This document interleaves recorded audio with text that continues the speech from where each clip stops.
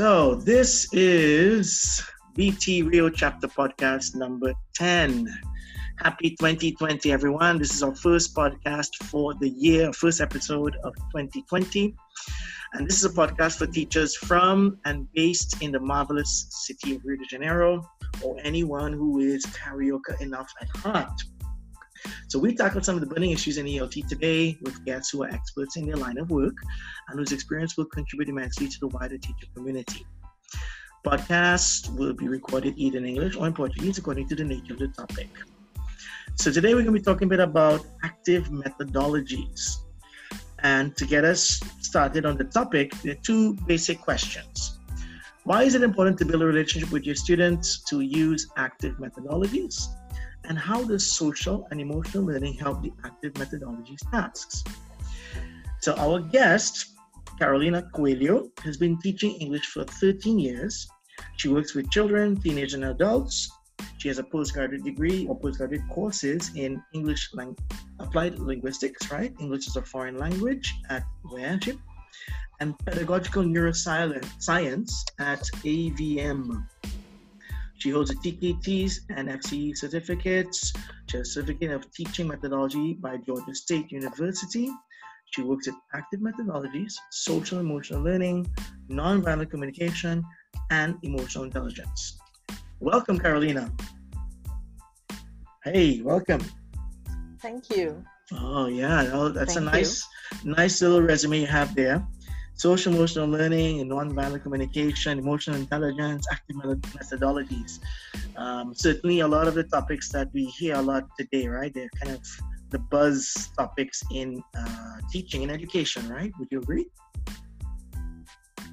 Sure, for sure. And how do you feel about that fact that it's become a bit of a, let's say, a buzz? These things have become a bit of buzz topics. Do you think it loses a bit of the focus, or this is, again, maybe a plus for the area? Well, as I studied a lot, I believe that we have this emotional filter, and we have to lower it, right? To get into real communication with our students, to really touch their hearts and to be able to really assess their memories, their brains, because we can change their DNA, not exactly DNA, but their brains. Right. So to do that, we have to be very connected to them. Okay. So would you think it has to be a bit, or it's connected to a bit of reframing the mindset that students might have about learning about themselves, right? Their confidence, how they see themselves when they have to learn. For sure. I have a special topic about fixed mindset and growth mindset, where when we think about fixed mindsets, they're like our abilities are the ones we are born with, right, and we cannot improve them. Okay. And this is the fixed mindset. And most of our students sees their mindset like that. Right. And we have to teach them that we have a growth mindset, that we can learn anything we want. We just have to be there. True. Right? To take the step to learn more. Right. And we can develop anything. And it's interesting because even for teachers this applies, right? Because since there's so many new things on our plate as teachers, right? The fact that we have to think about these other areas of neuroscience, neuropedagogy, active methodology as a whole, it goes beyond some of the, let's say, the traditional techniques and methods and approaches that we study in language centers, right? Where we learn to teach, or we learn how to teach. So sometimes for us it's also a challenge, right? Right, especially for English teachers that work in English schools. Right. And they have this restraint because of the methodology they have to use, like the everything they have to follow because of the English school, and they kind of get fixed. So I have to show them that besides having this methodology they have to follow, they can use different things. Right. They can change a little bit. True. So I think it's taking the idea of being a resourceful teacher to another level, because we are resourceful within certain, let's say, with certain frameworks, right? Teachers are very creative, but if we work out of that framework, or let's say we take away those tools and the structures that kind of keep us together as teachers, we know what we're working with and we're familiar with those methodologies, so we feel more comfortable. But when we take that away, then resourcefulness for most teachers, it's also a bit of a challenge. Wow. Yes. Very much so. And we'll talk a bit. You did a session for teachers about 2 weeks ago, right? Right. I couldn't make it, but talk a bit about that. It was with Projeto Wings, right? Yes, Projeto Wings. Right. Talk a bit about that. Yes. We work with teenagers because, as I had a lot of researches, we focus a lot on children, and we say that they are the future of the planet. And we forgot that between the children being adults, we have adolescents, teenagers. Right. And we kind of forget them. They are a little like, oh, they're almost adults, so we don't have to focus on them. Yeah. They grow alone. And that's not the thing. That's not true, yeah. That's not true, for sure. Yeah. And we try to help them to build relationships, to be more empathic, and work a lot in their confidence, self-esteem. True. Yeah, I think and that's a good point, because you just said there, sometimes we kind of overlook that, or we forget, well, yeah, they can manage by themselves. And especially when you get teenagers, there are teenagers that are very, I wouldn't say they're very self-sufficient, but some of them are a bit confident, or they try to appear as if they don't need our help. So we think that they don't. Actually, they kind of desire, they want us, please help me. Why don't you help me? And they don't ask it outright. They don't say, well, I really want help. But, we kind of ignore that fact sometimes, which is a good point. We have to consider that, yeah? Yes. Okay. Well, you want to get straight to the question. I think it's connected to what you just talked about there, right? About building a relationship. And I want to ask you to think maybe in most of the traditional ELT, when we talk about ELT, teacher training and stuff, we talk a lot about building rapport. But how does this go beyond? Because you said it's important to build a relationship with your student to use active methodologies. Is it more than just rapport? I believe yes, because you can do the report, but you have to go beyond, because you have to tell them, to teach them to deal with their emotions. Okay. We don't have this in our daily activities. We don't think about our emotions. Right. And we have the emotions and have the feelings. The feelings we have this ration. The rationale. The rationale thing. Yes, rationale thing. Yes. Yeah. But the emotions, the thing that leads us to what we want to do, we don't use them. I see. So we have to focus a little bit more on that to create the perfect environment. True. Because inside our brain we have a limbic system, and this limbic system is like a very old brain, the first brain we have, and our brain developed to what we know today. And back then we had two things. When we saw something happening, we had to fight or to go away. Right. And this part of the brain is the first thing, the information we have around us, that the process, the information around us, it's the first for the limbic system. I see. Right? I see. Yeah. So when you don't have something that's very calm, very comfortable, this part of the brain tells us to go away. Right. Okay. And it's just not the report. It's everything in the environment that tells to this part of our brain that we have to fight or to go away. Yeah, the famous fight or flight Yes. reaction. Yeah. Mm-hmm. Yes, that's it. Yeah, yeah. And maybe that's what happens sometimes students when they react a bit negatively, or we see it as maybe indiscipline, lack of respect. I don't know, unacceptable behavior sometimes. It could be a message to us that, or one way of them showing this reaction, maybe. For sure. Yeah. Okay. And it's not. It's not. They are not thinking about it. Mm-hmm. Because this part of the brain, it comes before thinking. Right. It's more like it's emotional. It's pure emotion. Yeah, very impulsive. Yeah, it's an automatic reaction, right? Okay.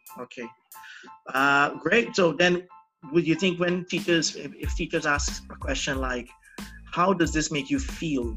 Do you think that would be valid in a classroom if you've been learning English and after you've done an activity with your students where they had to perform, they had to speak, they had to not just maybe give them feedback about how they did a language, but ask them how it made them feel? Do you think that would be valid? For sure, because sometimes they won't be able to explain how they feel, but they're going to start thinking about it. Okay. And that's important because they start thinking, well, how does it go? And how can I manage to be different? They start thinking, and that's very important to build their themselves, to build their personality. Okay. Yeah. So this is very important to shape who they are and stuff, right? Their ideas, right?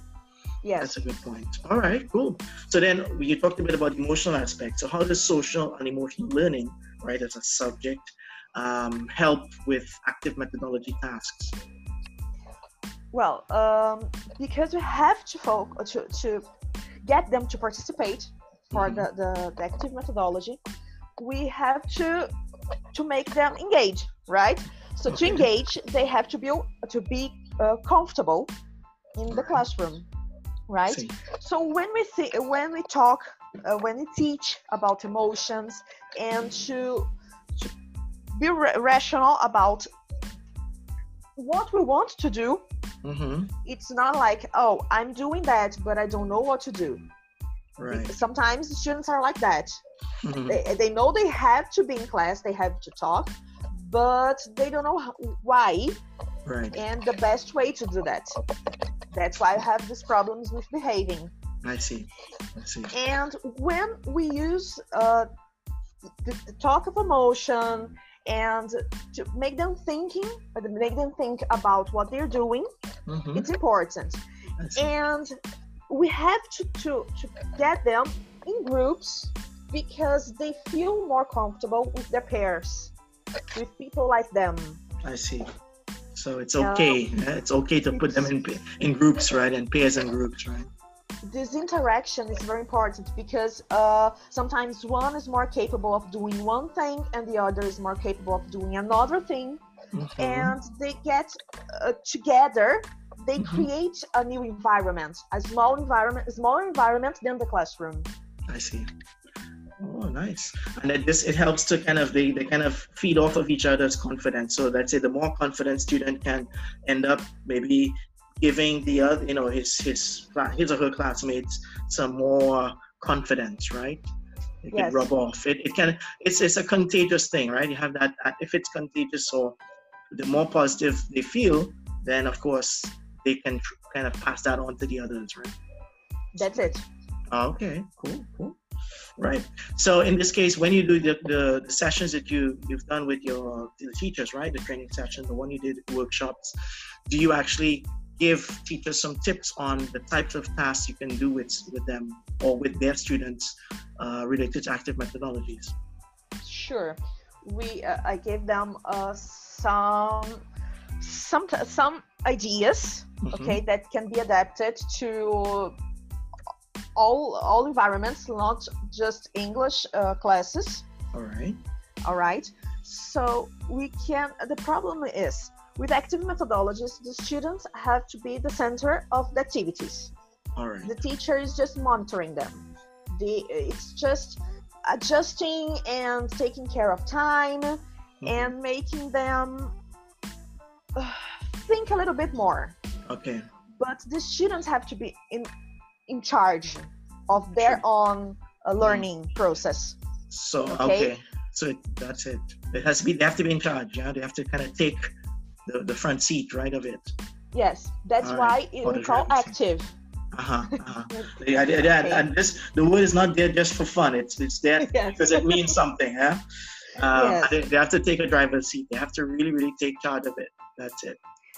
And we talked about two methodologies. Mm-hmm. That's the PBL, problem-based learning, and the TBL, task-based learning. I see. And the main part of them, it's you give them a task or a problem to be solved.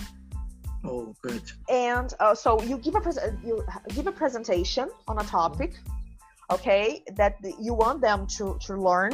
Mm-hmm. In this case, for example, in English, I don't know, verb to be. You give them an introduction of that, and you give a task or a problem to be solved, that they need to use the thing you show them to solve this problem. Right. Excellent. So together they make groups, okay, and they create a solution to this problem or to this task. Okay, I see. And you give them a little time to prepare a presentation, and then they show to other students what they did. Yeah, right. Okay, and after everyone showed other students what they did, you focus a little bit more on the language accuracy. Okay, right. But everything we do.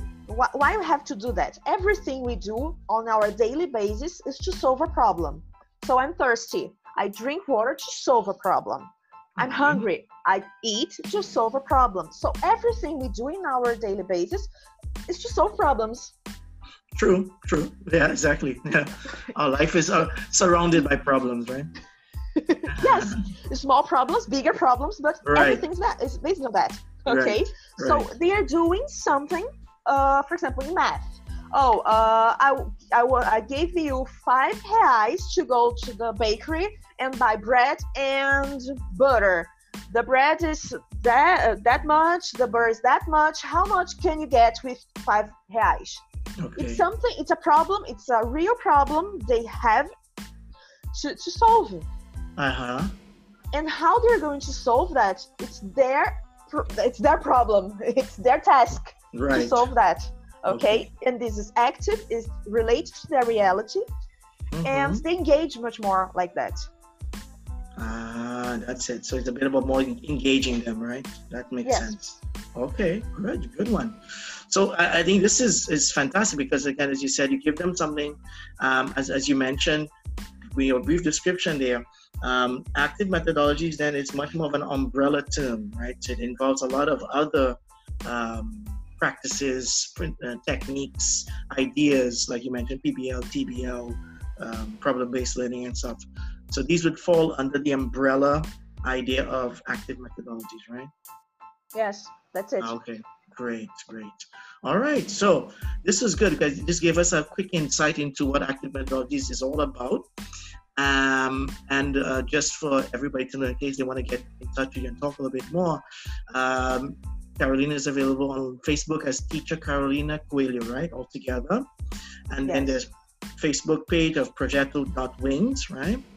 That's it. And also on Instagram, the same thing, at the Teacher Carolina Coelho and at Projeto.wings, correct? Correct. Great. Thank you very much, Carol. This was great. It was great for us to at least get an idea of what active methodology is all about. It's, again, as you said, it's very in vogue, but necessary, I think, more and more. So it's really glad to hear a bit about it and for you to share a bit of your experience. Okay? Thank you. I appreciate a lot the invitation. Yes. And thank you for your time. No, that was no problem. Okay, so everyone, that was BT Rio Chapter Podcast number 10. Look at active methodologies. So we'd like to hear from all of you. Want to know how active methodologies work in your city, in your region. What do you guys do with active methodology? And as I mentioned, if you want, get in touch with Carolina I'm going to leave all of her contacts in the info about the podcast, or you can get in touch with us at Brass Seesaw Rio Chapter. On Instagram, we are at BT_Rio Chapter. Okay? Thank you all. Bye-bye. I will stop here.